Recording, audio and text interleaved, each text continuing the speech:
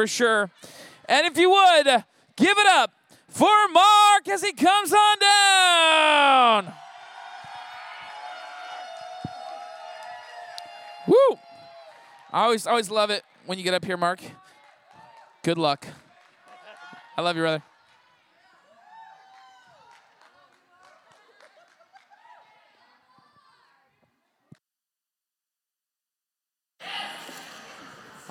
For those of you that don't know me, my name's Mark. I lead the senior boys small group. The senior boys that beat Stevens junior boys last week at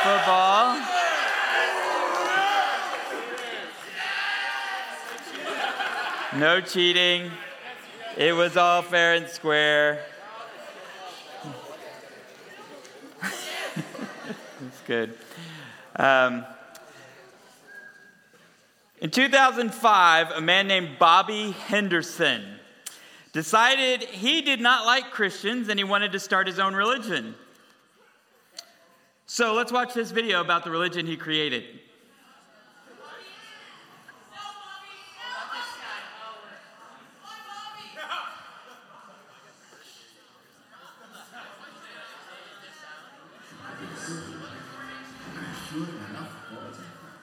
Life on Earth is one that is extremely busy, largely due to having progress many places, like the tedium of your work life, the constant deliberation of your social life, and ensuring enough quality family time. All the while you are struggling with those big questions that keep you up at night. Questions like, why am I here? Am I a good person? What happens when you die? And what is the meaning of it all anyway? Science is working tirelessly on the answers, but they can be a little intangible. Religion boldly claims to already have the answers, but with so many to choose from, how do we know which, if any, hold the truth? I believe this problem has a solution, a combination of the natural wonders of science and the supernatural flavors of religion has culminated in the world's first and only empirical religion. Welcome to Spaghetti, Wenches, and Metaphysics. We'll dive through the church of the flying spaghetti monster. The flying spaghetti monster, or the FSM for short, is the sole deity of the Church of the Flying Spaghetti Monster. Adherents to which are known as Pastafarians.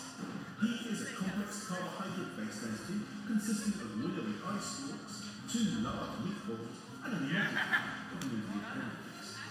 The FSM is most notable for such feats as creating everything in existence, personally maintaining gravitational forces throughout the universe, and inspiring the creation of the Rotary Lawn Sprinkler. He is also a kind and benevolent creator, as evidenced by the existence of heaven with its beer volcano and stripper factory, as well as his fondness for myths. But that's not all. His nuance out of all supreme beings is alone in having had the confidence to offer the God-back guarantee, which states the following: try me for 30 days, and if you are not completely satisfied, your old God will most likely take you back.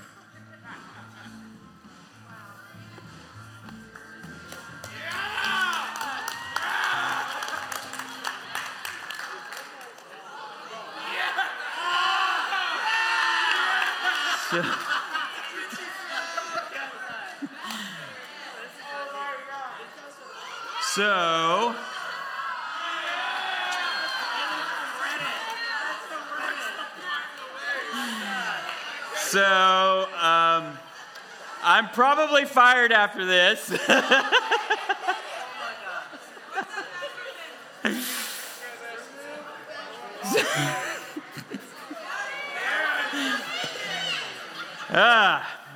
Okay, so this is legitimately a thing, y'all. I'm not kidding. Bobby Henderson created a god and he called him the Flying Spaghetti Monster. Then, using that god with a little g, he created the Church of the Flying Spaghetti Monster and he called his religion Pastafarianism. Yeah. Now, you may be looking at this and going, who in the world would follow this religion. But believe it or not, it gained a lot of popularity, and many people have joined his church. They have a website. They've created their own Bible. They have a huge following, and it's all because one man didn't like Christians. No one actually really believes that there is a real flying pasta created, complex, carbohydrated deity out there. But here was their thought. Christianity is stupid, and we have just as much reason to believe in a flying spaghetti monster as we do in Jesus. Right? But is that the case? No. Is believing in Jesus a blind leap of faith without any evidence? No. Some people believe that it's no different than believing in the flying spaghetti monster. See, Scripture actively roots itself in history, and since it is true, history and archaeology testify to it. There is zero doubt that Jesus walked this earth.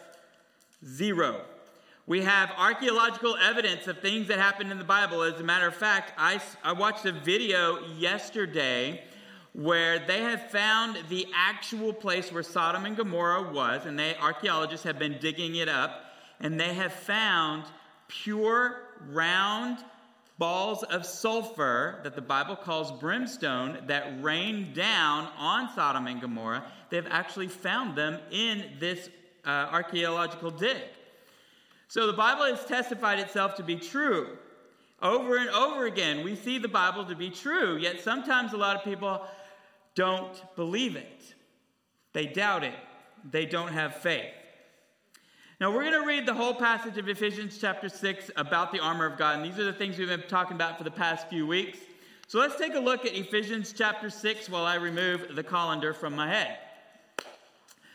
So Ephesians chapter 6, finally, be strong in the Lord and in the strength of his might. Put on the whole armor of God that you may be able to stand against the schemes of the devil. For we do not wrestle against flesh and blood, but against the rulers, against the authorities, against the cosmic powers over this present darkness, against the spiritual forces of evil in the heavenly places. Therefore, take up the whole armor of God that you may be able to withstand in the evil day, and having done all, to stand firm. Stand therefore, having fastened on the belt of truth, and having put on the breastplate of righteousness, and as shoes for your feet, having put on the readiness given by the gospel of peace. In all circumstances, take up the shield of faith, with which you can extinguish all the flaming darts of the evil one. And take the helmet of salvation and the sword of the Spirit, which is the word of God, praying at all times in the Spirit, with all prayer and supplication. Let's pray. God, thank you so much for your word. Thank you, God, that it is alive, it is active, and God, it increases our faith. God, we just pray your Holy Spirit be in this place and evident among your people. God, allow us to hear your words, hear your voice, and to apply them to our hearts. In Jesus' name, amen. Now, Paul in the Ephesians chapter is calling the believers to put on the whole armor of God. A few weeks ago, Adam taught us to stand with the belt of truth. Bud showed us that we have to have on the breastplate of righteousness, and Stephen talked about his sweaty feet. And how we must put on the shoes of the gospel of peace. And today we are going to talk about what Ephesians 6:16 says. In all circumstances, take up the shield of faith with which you can extinguish all the flaming darts of the evil one. Now, when Paul calls believers to be equipped with the shield of faith, he isn't asking them to take a generic blind leap of faith and ignore evidence. Instead, he's calling believers to trust in Jesus. So when we talk about faith tonight, I want you to think about faith and trust being almost synonymous, because you have to trust God and have faith in him. There is no evidence of there ever being this flying spaghetti monster, but there is significant evidence that Jesus not only walked this earth in Israel, but that his words are true and his miracles have been witnessed. It is the equivalent of a sick man putting his case in the hands of the best doctor. It is an act of trust based on the qualifications of that person. So let me ask you this. What do you put your faith in every single day? What do you trust regularly? I trust my alarm to go off in the morning when it's time for me to get up. Right? I trust that the water that comes out of my faucet isn't poisonous or filled with parasites. Turn that thing on. Who knows what could be coming out of there? But we trust it, right? I trust my doctor to diagnose me appropriately, give me the right medication, and when I take that medication prescription to the pharmacist, that he's actually giving me the right medication. I look in that pill bottle, I have no idea what that stuff is, right? We have to trust that somebody is doing their job. And I have to trust Jesus with my whole life. It's kind of a bold statement, right? To trust Jesus with your whole life. When bad stuff happens, we got to trust Jesus. When good stuff happens, we have to trust Jesus. When a boring Tuesday happens, we still have to be trusting Jesus. The reason we trust Jesus is because we know that he is true and he is interested in our best interests. So what is faith? The Bible defines faith in Hebrews chapter 11, verse 1. It says, "Now faith is the assurance of things hoped for, the conviction of things not seen." How many of you have been on an airplane? Okay, I've been on lots of planes. A lot of airplanes. And I went and I made a list of all the airports I've been to. And there's 80 airports that I have flown in and out of. 80. That's a lot. And some of those airports I flew in and out of multiple times. So I've taken well over 100 flights in my lifetime. But every time I get on a plane, I am assured that my pilots are licensed and know what they are doing. I am hopeful that they had a good night's sleep and they didn't stop at the bar for a few margaritas on the way to the airport. I put my trust in these two people sitting in the cockpit that I have no idea who they are. I don't know their names. I haven't checked their credentials, and yet I am still able to sit in that seat, put a seatbelt on, travel at 600 miles an hour at 33,000 feet, and I can go to sleep. So if I can do that with a pilot or two that do not know their name, do not know their credentials, why can't I trust Jesus, whose name I do know and whose credentials I do know? We have to put our trust in Jesus. Sometimes it's difficult, right? Putting our faith and our trust and our confidence. We have to always remember that Jesus is always working for our good. There's a story in Mark chapter 9. It's a story, if you go and you read all the details of the story, it's kind of freaky. But there's a story about a man who comes to Jesus and tells Jesus how he has a son who's demon-possessed. And the demon is causing the boy, this man's son, to be mute. And that means he can't talk. Now, the demon would often cause the boy to go into violent seizures. He would foam at the mouth, jerk around on the ground. The man went up to Jesus' disciples and asked the disciples to cast the demon out of his boy, but the disciples couldn't do it. As a matter of fact, he tells Jesus that I took him to the disciples, they couldn't cast him out, and Jesus' response to him in verse 19 of Mark chapter 9 says, "O faithless generation, how long am I to be with you? And how long am I to bear with you? Bring him to me." There's an old SNL skit where, I don't know why that got cut off, but there's an old SNL skit where this guy he's a tech guy, and he says, all you got to do is this, this, and this. And they're like, what? And he just says, move, and he just does it for them. And this is what I kind of feel like Jesus is like doing right here. He's already given his disciples power. He's given them authority over the enemy, and then they go out and they don't do it. Jesus is like, just bring him here. Just bring him here. I'll take care of it. And so they brought the boy to Jesus, and the demon immediately recognizes Jesus and throws the boy on the ground, makes him go into a convulsing seizure. He's foaming at the mouth, rolling around on the ground, and Jesus is probably just looking at him going, okay. And he asked, how long has this been happening? And the guy looks at Jesus and says, since he was a kid. As a matter of fact, sometimes it throws him into the water to try to drown him. Sometimes it throws him into the fire to try to kill him.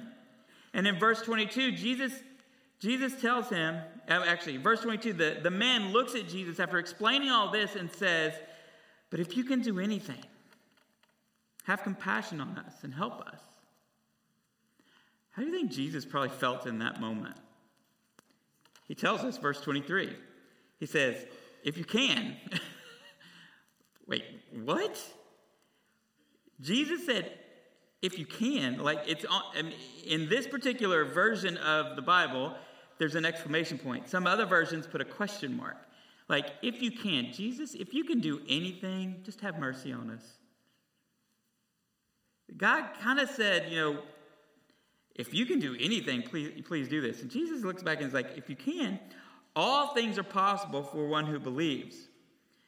In verse 24, immediately the father cried out and said, I believe, but help my unbelief. You ever felt like that? Like, I believe, but there's a small part of my heart that doesn't 100% trust that Jesus can or that God will. We all know sometimes that he can, but we often doubt that he will. Or, like me sometimes, I believe it for someone else, but don't believe it for myself. Be a little real with you tonight. Adam sent this schedule a couple weeks ago and said, this is when you're going to preach, and this is what day you're going to preach on, and this is what you're going to preach about. And I'd already been praying about it and already been looking into some scriptures about it. And then I'm sitting over here last Sunday, and Chris Nagel, one of our elders, comes over and is like, hey, I need you to come help me pray with this guy over here. I'm like, all right, let's go pray. I'm all about to pray, and let's go pray. So we get over in that back corner, and we start praying, about to start praying, and Chris said, here's the need that this man has, and we want to really believe God for a miracle for him. And I had to stand still because I thought, oh man, I need that same miracle in my own life. And I'm about to pray for this guy and believe for him, but I don't think I believe it for me. You see, I can have a whole bunch of faith for you and pray over you, but sometimes I don't have that same kind of faith for me. And I've seen some of you pray amazing, wonderful prayers for some other people, full of faith, giving that person exactly the words that they need to hear for somebody else. And all that while, you're praying the amazing prayers for healing and deliverance and hope for someone else. You yourself don't necessarily believe that God will do it for you. See, we got to trust God with all of it. We know that God is interested in our absolute best. And when we pray, we can believe not only that he can, but also that he will. God always answers prayers. Did you know that? It's not always yes, though. Sometimes the answer is yes. Sometimes the answer is no. And sometimes the answer is wait. But he always answers. I have the cutest little 7-year-old on the planet. And I love talking about him. And one day when he gets in Oli, I won't be able to preach about him anymore. But for now, I'm going to talk about him. He gets out of an after-school activity at 4 o'clock. We usually do dinner about 5:30. So he wants to run home and get a snack quick because we have a cutoff time. And if we don't get home by that cutoff time, there's no snacks because I've got to wait for dinner, right? So when Judah asks me for a cookie at 4:30, the answer is not yes. Because we're about to have dinner. The answer is not no, because I know he's probably going to get one later. The answer is wait. But what if my answer was no? Does that mean I don't love him? Does that mean I don't care about him? No. When I tell Judah you can't have a cookie right now, it's because of my love for him. It's because I want what is best for him. And sometimes that's the way it is with God. He is sometimes saying no, or sometimes he says wait, because it's in your best interest. But you know what? We still should pray, and we should still believe. Let me give you an example. I was talking with a gentleman the other day who was really struggling with, Mark, I have prayed, and I have prayed, and I have fasted, and I have prayed for this to happen, and it didn't happen. He said, what did I do wrong? I said, you didn't do anything wrong. You didn't do anything wrong. God's answer for you was just no. He said, but he's supposed to answer. I said, okay, if that's the case, then nobody would ever die. Right? Because we could pray and pray, God, I prayed this, you have to heal him. Isn't it the way it always works out? If it worked out that way, every one of us would win the lottery, right? God, I prayed. You're supposed to make me the $2 billion winner. Sometimes the answer is yes, sometimes the answer is no. Sometimes the answer is wait, but it's all about God's great love for you and how he wants to answer that.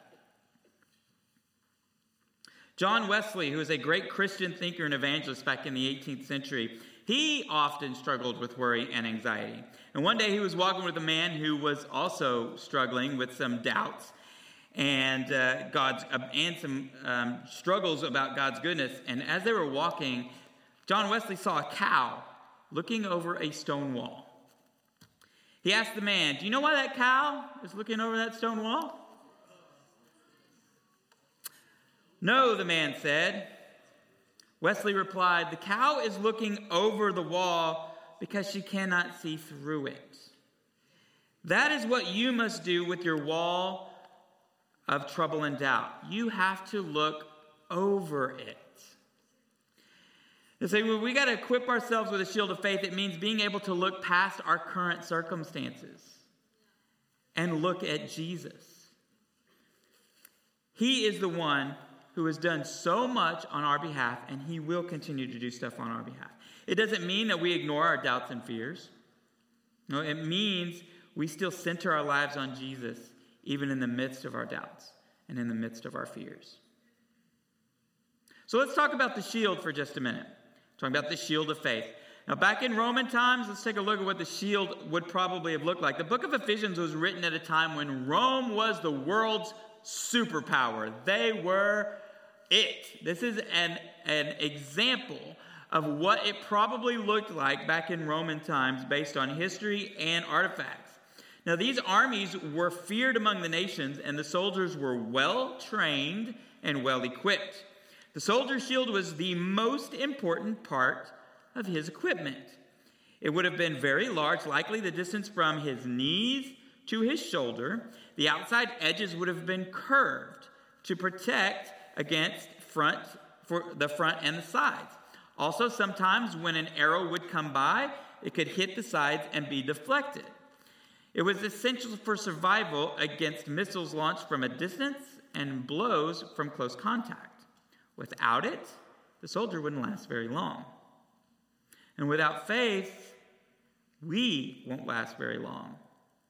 The attacks of the enemy will defeat us, and we often limp away wounded. Stephen? Last week, standing right there. No, come up here, right there. Last week, those of you that were here, I asked you to do something. I asked your small group leaders to give you a piece of paper and a pen. And I asked you to write down what your biggest challenge was. Okay? Now, I can assure you, and I promise you before God and everybody else, I have not looked at these. I have not read these. I have not opened a single one to take a look and peek inside what some of you have written. We ask that you do it, that you would do it anonymously so nobody would know what was going on. Nobody would know whose it was. Those of you that weren't here, let me do this. Those of you that were here, I want you to think for just a moment about what you wrote on that piece of paper. If you weren't here, I'm going to ask you to think about what you would have written on that piece of paper. What was your biggest current challenge? Is it a sin struggle, a challenge with your boyfriend or your girlfriend, a family member? Is it a school problem, a health problem? I'm sure all of those kinds of things are in here. There's well over 100 crumpled pieces of paper representing the challenges that the enemy has been throwing at you. This is real. This is what is happening in your lives. Now, some of us get bogged down in our faith with these challenges. We like to just hang on to them, love on them, enjoy them.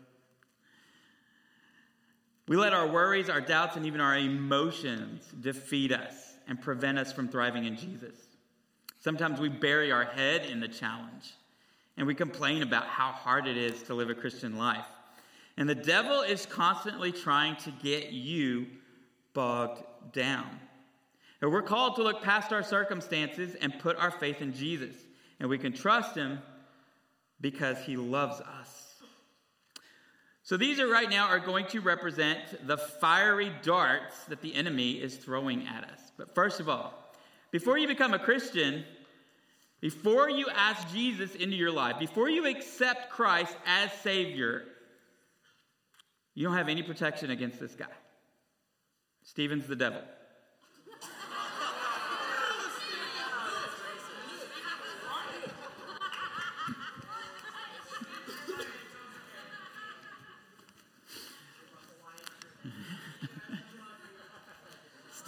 Stephen is the devil here. So before you become a Christian, this is what's happening. I think I'll take this sin and enjoy it for a little while. And maybe this one too. You stick it in your pocket and you live happily ever after. Not realizing that these are flaming darts and they're burning you up inside. Okay? But let's say you become a Christian. You're a new baby Christian. You just accepted Jesus and you have a teeny tiny shield of faith. You just accepted Jesus. You got some faith.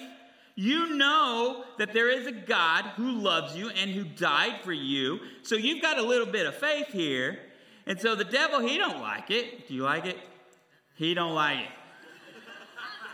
So the devil is going to throw those flaming darts at you. And I have to, with my little bitty shield of faith, block those flaming darts. I wasn't ready. You might get some. Oops. You might get some. Oh. Right in the eyeball.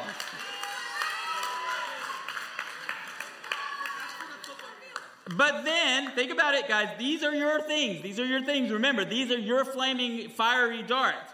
But then you go to Oli and you hear the word preached. And you go into your small groups and you guys share scripture. And you read your Bible in the morning and the afternoon and your faith grows a little bit. Because the Bible tells us that faith comes from hearing and hearing from the Word of God. So the more Word of God you get in you, the bigger your shield of faith gets. So a lot of times we'll do worship and I'll be sitting back there and I'll notice that's when some of you check out. That's when you really need to be paying attention, is when the word is being preached so your faith gets bigger. So that when the devil starts his stuff again, you've got a little bit more to deflect. Okay? But your faith is getting bigger and bigger. Oh, he got me with that one. Until later on, once you really grow in your faith, remember I said from your knees to your shoulders?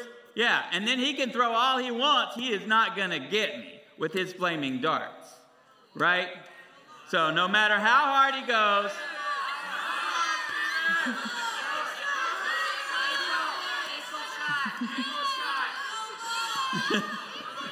Thank you. Set it down right there. Set it down right there. Thank you. Thank you, Devil Stephen. See, I don't have a clue what's on these things. I can take a guess about some of them. Some of them you're willing to catch and hold on to. Some of them, you've had them so long, you don't know how to extinguish those fiery darts. Some of them, you don't even believe that's even a problem now. Because maybe you have prayed for so long and so many times that it would just go away, that the enemy just keeps throwing it out and you're just like, oh, it's not a problem anymore. Or the enemy keeps throwing it at you, and you just accept it. Oh, this is just what I'm going to have to deal with the rest of my life. Because you're not building up your faith and putting your trust and your confidence in Jesus. So when he launches these things, it's to distract you, it's to discourage you, and it is to prevent you from wholeheartedly serving God with all that you've got. He launches these things at you to try to make you sad and depressed and hopeless and anxious. He launches these things at you to steal your joy, your hope, and your strength.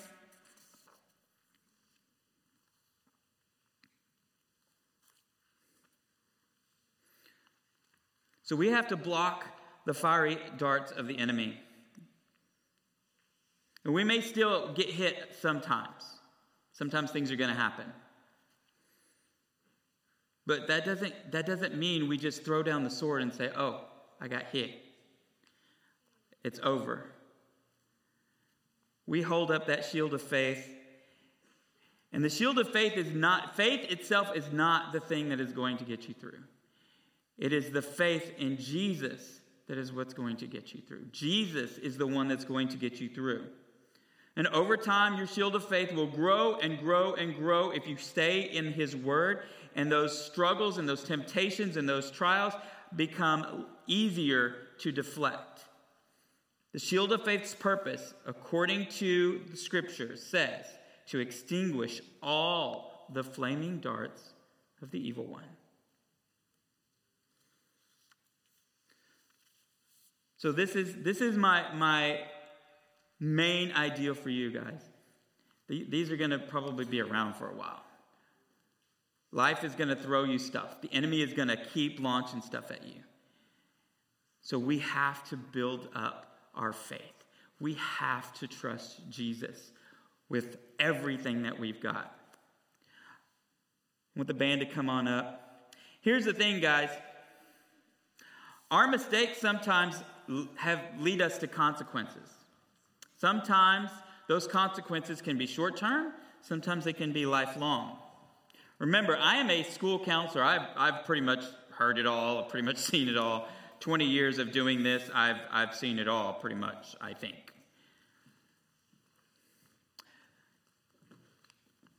There are a lot of consequences that come from some of our choices and some of our decisions. There are some things that we have to put our trust in Jesus for. Everything, not some things. We have to trust Jesus with everything. Our sin struggles, our relationships with families and friends, our health, our mental health, our spirituality, our doubts, our fears, our pride, our past, our present, our future. We have to trust Jesus with all of it.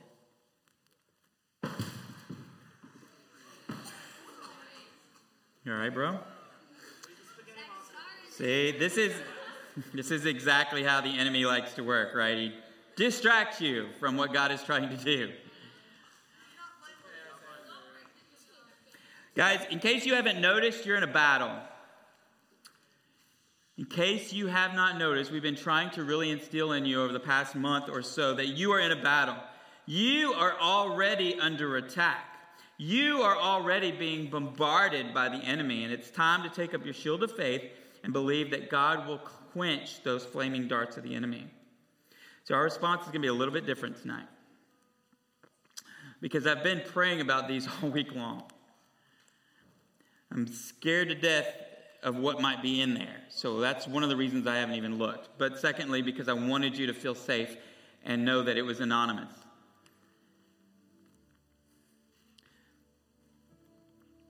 Here's what I'm going to ask. I'm going to ask all the adult male leaders to come right here and line up this way facing the audience. Female leaders, adult female leaders from here going that way. See, there are people in this room that I know you haven't accepted Christ as Savior. You're coming here because of some girl, some boy, somebody invited you. Maybe you're coming here because it's fun, because you get snacks, because there's great music, because you get to get out of the house. Maybe you're coming here because you ain't got nothing else to do, but you still haven't accepted Christ as Savior. If you haven't asked God to forgive you of your sins and help you to live for Him, tonight I want you to go to a leader.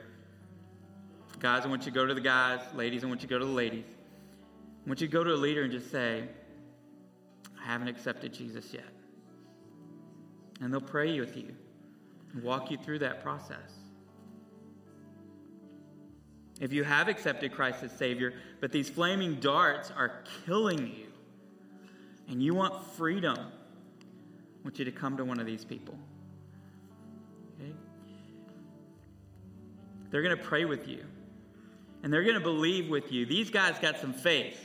I know these guys have some faith. And if your shield is too small to deflect those fiery darts, then go to one of these people and ask them to help you with your lack of faith. Maybe they can have big faith for you. Think about what you wrote on that paper, or what you should have written on that paper. Maybe you weren't honest and you're like, man, I don't trust these people. I'm going to write this in case somebody reads it.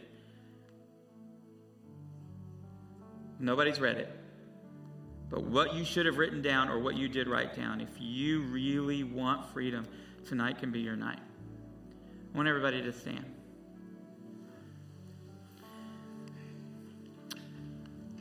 If you are not one of those two people, I want you to stay where you are and worship from where you are and pray for the people from afar. Okay? I want this area, this space for tonight to be for people who really are seeking deliverance or hope or prayer for what is desperately needed in their lives. God, thank you so much for your Holy Spirit. God, we sense your presence in this place. And God, we just ask that you would help us to be real with you. God, for those who don't know you as Savior, we just pray, God, that tonight they would accept you as Lord and Savior of their lives. God, those who are dealing with struggles that have been ongoing and just seem hopeless, God, we just pray for new hope tonight. God, those who are struggling with sin patterns, we just pray for freedom tonight. God, we know that you are more than able to do exceedingly abundantly above all that we ask or think. So God, do a miracle in this place tonight. In Jesus' name.